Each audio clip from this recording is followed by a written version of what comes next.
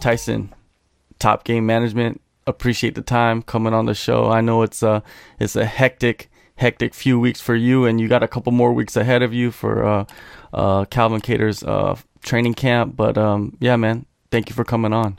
I appreciate you having me. It's good. Any distraction is a good distraction right now. So I hope you guys are doing good, you and your family. You know, we're plugging away over here. Yeah. No, as a father, what is the biggest concerns for you with this pandemic going on? So honestly, it hasn't been like so much about like, oh, keep the kids safe. It's more about like keep them occupied. It's not, the kids go stir crazy. We're not like leaving the house with them or anything. And so just trying to keep them entertained, not to keep the 4-year-old from killing the 2-year-old, and, just try to, really just keep them entertained and try to keep them on a routine, because they don't understand what's going on. We try to tell them, hey, calm down, the president's talking. They don't even know who the president is. So for them, it's just trying to keep their schedule, their routine on point, keep them happy, and, just try to let them have fun, try to be kids. But easier said than done when they're inside all day and they're just starting to go crazy. Yeah, it's not so much of like a health concern right now because they're in the house, they're not doing anything, but it'd be different if they were older and they were doing their own thing. I feel bad for people who have older kids and maybe they were off to college or living in another city, you're just constantly worried about them. But, fortunately we're not in that position right now. Yeah, no doubt. Myself also, my kid has been in the house for the past month, and it's just, I don't even know what's going through her head. You know what I mean?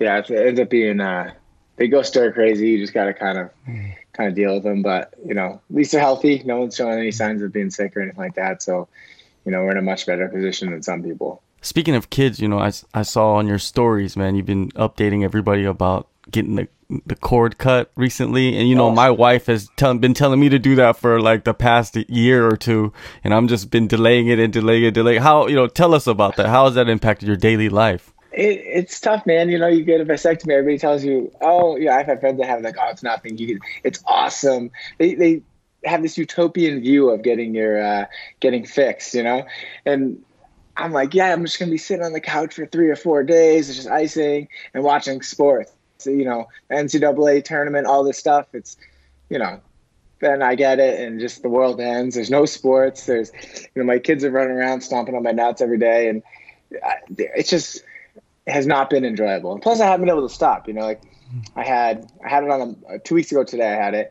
and then 2 days later, I had to be at Mohegan Sun, run around the casino, like probably not resting as much as I should be, but trying to ice in between, and so maybe that has something to do with it. And then I don't know, I just keep getting like phantom pains, and then next thing you know, I'm trying to do this, and Calvin's in camp. I'm trying to like do as much as I can, but not get hurt. And I'm probably just a huge pussy, but it has not been enjoyable. So I would advise every guy I know, you're probably better off just being abstinent than getting this done. Well, you got so much going on at one time. I'm pretty sure that kind of magnifies every other thing that you're doing. So, and then personal pain, on top of it, and mental pain too, right? Mental scars you mentally probably a little bit. Yeah, just try to avoid that. If they have, I would never recommend anybody to do it. Just abstinence is key, I guess. Mohegan Sun, Bellator 241. Two of you guys were supposed to fight, Justin Sumter and Nate Andrews. They go there, they make weight. The event is canceled, I think around 6 hours before the show even was supposed to start. Yep. The most nerve-wracking fight week ever for you? No, I would say probably the second. Like the first one, I was remember back when Shine was going to have an event in Fayetteville, North Carolina, maybe it was. Rick Hahn was supposed to fight on that card, and I was one of his teammates, so I was going out there to help him warm up and corner him. And like an hour before the first fight, they canceled the whole show because Don King still had Mayorga under some sort of management contract or promotional contract. So he had a court come into session on a Saturday down in Florida, file an injunction to stop the guy from fighting. So when that like passed, we're getting in the locker room, getting taped up, and they canceled the whole show right there. So that was probably like, and the whole week you knew it could happen. They're like, oh, there's this court case Saturday, we should fight. But that was probably the like the most stressful one that I had been part of up till now, and I guess this one would be a close second because we never really thought it was going to get canceled. We thought like Bellator and the Mohegan Sun Commission, they were pretty confident we were going forward with the show. They're like, hey, we might not do fans, but that could happen. But as of right now, everything's normal. But maybe we won't let fans in. We'll see how it goes. And then all of a sudden, I think it was like 1:15 on Friday. We were supposed to check in at 4:30. We got the call that the show was canceled. And I was like in the elevator with someone from Bellator. I'm like, hey, are you hearing that the show's canceled? Because some of the media started texting me to ask if I knew. And I asked him, and he's like, no, it's still on. And then one of his colleagues called him, and he's like, no, it's definitely still on. This person says it is. And then like 2 minutes later, we found out it wasn't on. So, yeah, I mean, it's stressful. I think there's probably something going on that we didn't know about. I heard rumors afterwards that maybe one of the staff at the venue had shown signs of being sick, so they didn't want to expose everybody to it. So I figured it was something like that, but you just never really know. Yeah, if there was somebody like that did show signs, of course they have to cancel the whole event, because I'm pretty sure at that moment they could have probably did the show without the fans. But if you have an employee, sick, come on, you gotta shut the show down. Yeah, that's what I said. The day that it happened, everybody's like, oh, it doesn't make sense. Why would they do that? And I'm like, there's clearly something going on that we don't know about, and they're erring on the side of caution, which is what they should be doing. Because, I mean, how mad would people have gotten after if they had let us fight, and then it came out that, something like that had been going on and they still let us fight anyway, then we'd be talking crap. So I think they did the right thing. And, they paid the guys the show and the win money. So, no one took a hit financially on any of it. So it was a win. Obviously not a win-win because they didn't get to fight, but they made the best out of a really bad situation. Yeah, I'm pretty sure getting paid put a smile on a lot of people's faces, man. Especially they could have just postponed it, and said, hey, we're going to postpone it. We're not going to pay you guys, but you guys are going to fight in the future. That could be devastating for a lot of these guys, because a lot of these guys are not getting paid that much to fight, right? And they probably invested a lot of money into their camps. Yeah, you go through a whole camp. I mean, both those guys get kids. They get bills to pay. They get significant others they get, helping take care of. And, when you sacrifice a lot for those, 6-8 weeks, and then the payday doesn't come, whether it's a lot of money or a little money, it makes an impact on you financially. I mean, you're seeing right now what the economy is going through with people now not working for 1 or 2 weeks, and people seeing how big of an impact it has. Now, these fighters, they get the same thing. It's unfortunate, but when you work for 2 months for something and then don't get paid, it does have an impact on you. And a lot of times we don't have any recourse, and there's really not much we can say about it. But fortunately, this time Bellator, they did the right thing, and they really stepped up and showed how to take care of the fighters. So we're really happy about that. Now you move on, UFC 249, you got your guy, Calvin Kattar, taking on Jeremy Stephens. Have you heard anything from the UFC? Of course, just like minutes ago, something was put up that Dana White does have a location. He's not going to reveal the location, but it will be a closed-door event. I'm thinking it could be in Dagestan or Russia, since Khabib is already there. What do you think? We've heard nothing officially from the UFC, and I'm not bothering them either, because at the end of the day, there's probably so many people reaching out to the UFC wanting answers. And the reality is, like, I'm sure they're going to let us know once they know something firm. And, so bothering them, I don't think it's going to really do that much. But we haven't had any correspondence from them giving us updates as to where we're going to be on the card. We hear these rumors that, either it's going to be the main event only, which I don't know if that's true, or the main card only, or not the undercard. Or we're waiting till this meeting on the 25th at the Nevada State Athletic Commission, but I heard that just got canceled. So there's a lot of rumors going on out there, and it's easy to get wrapped up in it and start thinking and what if. But at the end of the day, like, all we know right now is that on April 18th or on April 17th, Calvin has to weigh in at 146 or less, and needs to be in the best shape of his life to fight the hardest fight of his life. And that's the only thing we can control. Whether it happens in Dagestan, Dubai, Vegas, the Apex, wherever, Brooklyn, regardless of where it happens, we have not been told we're not fighting, so we're still training as if. The training as if is the hard part, because everything's getting shut down. All the gyms are getting shut down. Tomorrow, Massachusetts are doing. It's not a stay-at-home order. Like, you don't technically have to. Actually, we don't really understand what the lockdown is, because they're non-essential employees are not supposed to work anymore. So we don't know. We're gonna try to train in the morning and see if they kick us out. See if the police come and make us leave. But so that'll be another hurdle that we might have to step over. But I mean, all we can control right now is Calvin making weight and being in shape.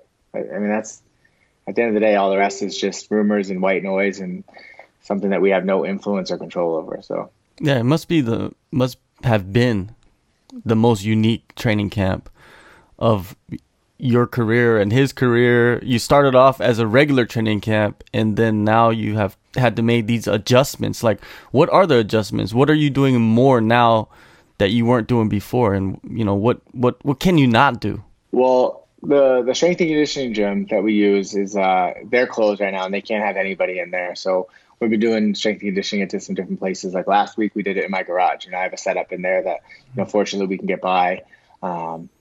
We were using the boxing gym quite a bit and doing a lot more things, stand up stuff. But now the boxing gym's closed, and the city won't let us get in there. So now it's really just a matter of like getting the essential people involved. The main training partners that we need to give certain looks, and then a lot of drilling. So not much in terms of what we're doing. It's just like how we're doing it and where we're doing it.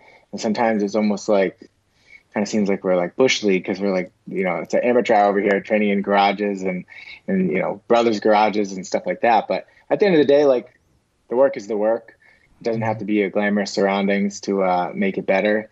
But yeah, it's been a little bit of struggle, a mental struggle. It's like every day we're like, hey, where are we training tomorrow? So we're kind of, tomorrow we have a plan of what we're going to do. Who knows? The city or the state or the police could come in and say, hey, you can't do this. And then we have to pivot and do something else. So the backup option has been my worst comes to worst, and they keep shutting down Mass. New Hampshire is where I live. It's just north of Massachusetts.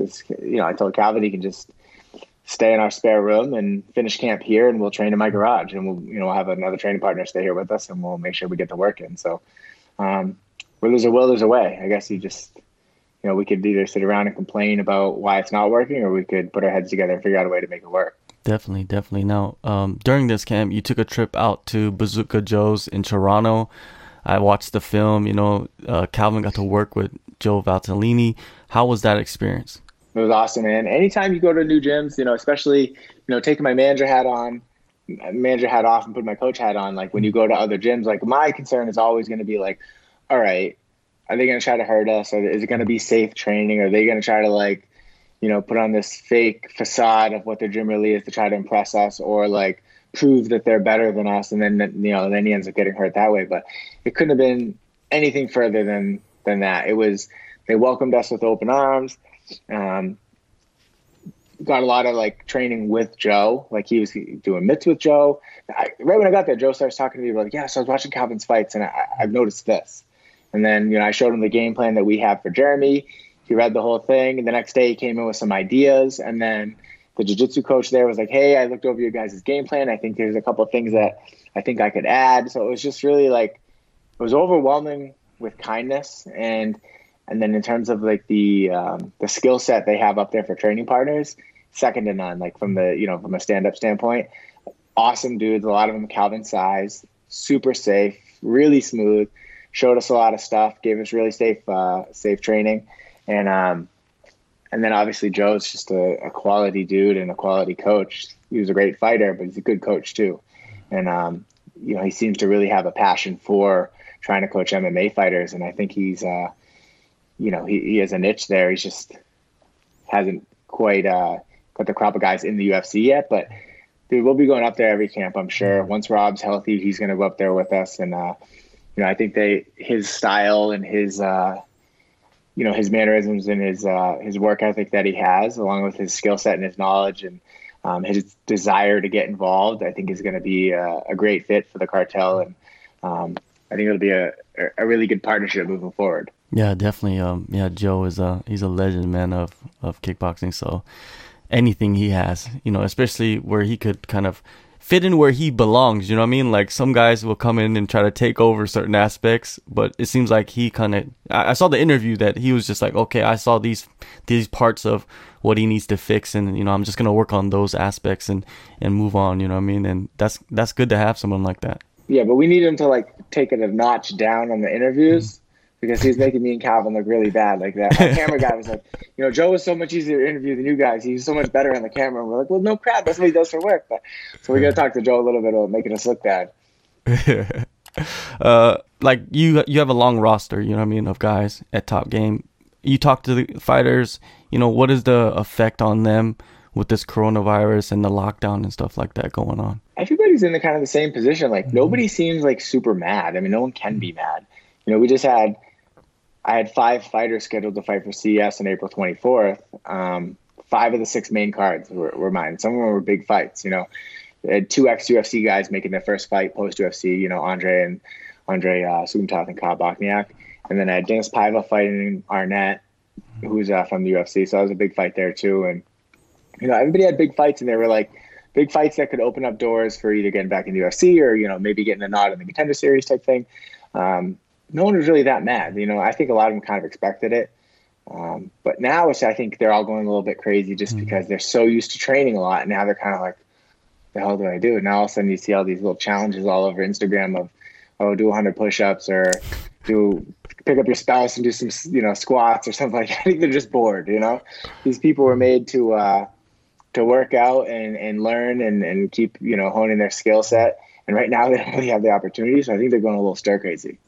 I feel like this would be the perfect time to do film study on, like, look at the top 15 and just watch film. I mean, of course you got to get your workout in, but you could just study guys all day, every day since you're stuck in the house, right? Yeah, I think a lot of them, a lot of the talented fighters, especially some of my prospects, like I know they watch a lot of videos because they're always sending me like little video clips. They're like, oh, look at this fight. Or you'll see on their Instagram stories, they're like watching Fight Pass. So they'll go through and watch all like Demetrius Johnson's fights and then start looking at things. And, then they'll start asking us questions. Oh, I saw this the other day. Like, what do you think of that? And so I think a lot of them do that regularly anyway, but I agree. I mean, it's not going to make you worse. If you start, benchmarking a little bit and see what the top guys are doing, what they're good at. And you can definitely learn from that. All right, going back to the Jeremy Stephens fight, you know what I mean? Like, I feel like this matchup is in many ways catered to each of the fighters. You know what I mean? The styles clash very well. It's almost like it's totally different from the Zabit fight. Do you feel that way? Yeah, I mean, from like a coaching standpoint, it's a much easier fight to prepare for than the Zabit fight because Zabit can beat you so many different ways, and he's got like just a frame that you can't coach, like he's long and he's gangly and, he's got like some unique takedowns that people haven't seen before. He's got that like outside trip that he does. And, he's obviously unorthodox with all the spinning stuff. So there's just a lot of things that he can do that you have to prepare for. Whereas Jamie Stephens is like, kid's an OG. He always shows up, he can fight technical if he wanted to, but that's just not his style. He wants to come and he wants to like knock you out. And, he carries power into the 3rd round. So that's really the thing that you're like preparing for. It's like, okay, like we need to make sure we avoid X, Y, and Z. And if we want to do that, we have to do A, B, and C. And just having an idea of like how to play in the sandbox in areas that allow us to do damage without feeling that power, And so I guess you could say it's a easier fight to prepare for because he doesn't have a wide range of weapons that come from nowhere. He's kind of brings the same stuff most fights. You kind of know what you're getting, but now it's our job to stop it. So a little bit more straightforward, but just as dangerous because that guy can put you out in minute 15 the same as he can put you out in minute 1. So that's a different element that you have to prepare for too, is stressing like, hey, listen, here's the part of the sandbox that we can't put our toes in. The power is the X factor, but Calvin also has that power too. So that's why I'm excited for this matchup, man. It's like 2 guys with different styles of striking, but have that X factor of the power and just clipping each other and making it a hard, gritty fight. So yeah, I'm looking forward to it. Actually, probably the second best fight on that card. Of course you got that title fight, the lightweight title going on hand. So it's fun, man. Now I see that Rob Font, you mentioned him earlier. You said that is he recovering from something? Is that what's going on with him? Yeah, so he had just announced it. I wasn't saying anything just because it's not my place, but he had just talked about it in an interview. He tore his ACL in the Ricky Simone fight. I think it was in the 2nd round. He got taken down and he had he had like a figure four like on his knee, and Rob kind of twisted a weird way, and then he hipped in. Ricky did, and it tore Rob's ACL, so it ruptured that. And Rob got back up, and he slipped a couple times in the second, and then again in the third. Just because the knee didn't really have much support. And then for a couple of days, we thought something was wrong after the fight. We were like, okay, this is bad. But then he was like starting to feel better, so we're like, oh, maybe we're good. And then he went and got it looked at by our orthopedic surgeon that we work with, and the guy was like, dude, this is not good, so we had to go in for surgery. Like probably a few weeks later, we went in, and we sent him out to the PI for 3 weeks to do some rehab, and they're really happy with where he's at. The surgeon has looked at him since, and he's really happy with where he's at. So now it's just a matter of like staying part of the course, listening to the physical therapist and the doctors, and the PI staff there with Heather and her team, and just keep doing all the exercises and strengthening everything around it, and being patient with it. So hopefully, if all the stars aligned, you'd see him in a fight in the end of 2020, which would be awesome. Because he just had that year off where he was healthy the whole year. Now he's got a great win, and now he's going to sit out another year. So it's a crazy part of the sport, man. But fortunately, he's in good spirits. He's focusing a lot on helping Calvin right now, and he's got some other fighters that he coaches. So he's still an integral part of Calvin's team. So he's motivated to just keep his recovery going and then help Calvin get some wins. Yeah, he's sitting at number 10 in the bantamweight division. Right now, a lot of guys are matched up in the top 10. It almost gives him enough time to kind of shake out the division and see who's left over, you know what I mean, and give him some fresh matchups. Who do you see like at the end of the year when he comes back? Does Jimmy Rivera kind of seem make sense for him a little bit? I feel like we have like Jimmy's actually a pretty nice guy. I've talked to him in person. We've shared some locker rooms with him, and I have nothing ill to say about him. But I feel like we have this negativity towards Jimmy Rivera just because we just sat out 4 or 5 months longer than we really needed to, because we had that Lineker problem happen, and then they were offering us Jimmy Rivera, and then it just kept pushing and pushing and pushing, and then Jimmy Rivera didn't happen, and it was almost like it felt like we were in the spot of waiting so long for a fight because the Jimmy Rivera thing didn't, work itself out, Mm-hmm. So I know that's a fight that we'd want just because out of frustration, but we'll see. I know didn't he just pull out of a fight that he was supposed to fight recently? I think it was going to be against Cheeto. It was something like that. He's got to fight, whatever his last fight. I think he pulled out. And then, so who knows what his injury is or anything like that. But, that's definitely a fight that eventually we would love to have. We'll see where he's at in another year, in another, we're looking at 7-8 months. We'll see where he's at, and, if he's still healthy or if he's just fought. I know Rob's always really wanted to fight Cody Garbrandt. That's another big name out there that I think would be an exciting fight for Rob. But I think he's planning on still fighting a sunset once he gets healthy. So we'll see where he's at. But yeah, we'll have to see what the division looks like once Rob's cleared to fight. We'll see who's available, because a lot of times, you can say who you want to fight, but if they're booked or injured, then you don't really have much of a say. We have a wish list, but you don't have it's just not an option. Definitely. Now, who do you want to see him fight? Who do you want? I want to see him. I want to see him fight Munoz again. I feel like that would be something that would catapult him. Yeah, we got offered that rematch, and him and Munoz are friendly.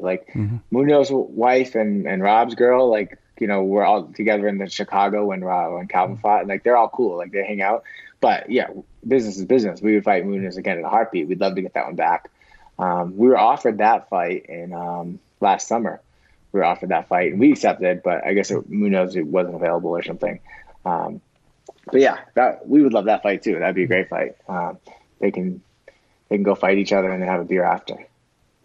Or Dominic Cruz, if he comes back. Yeah, I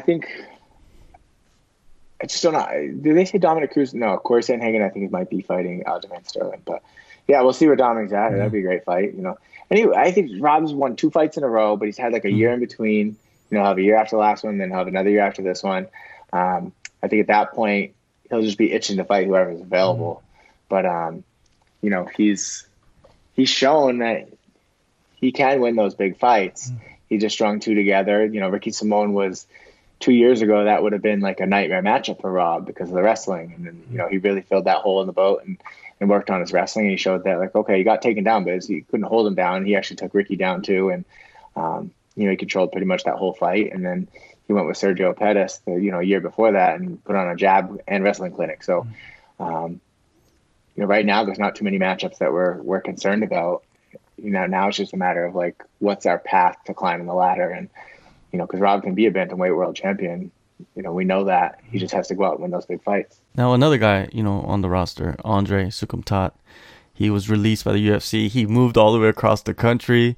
Were there, before you guys signed to CES, were there talks with, other organizations to get Andre on? Or did Andre want to go back to his roots, basically, and fight for CES? So Andre's always liked fighting for CES. They've always taken care of him. They've always been really good to him.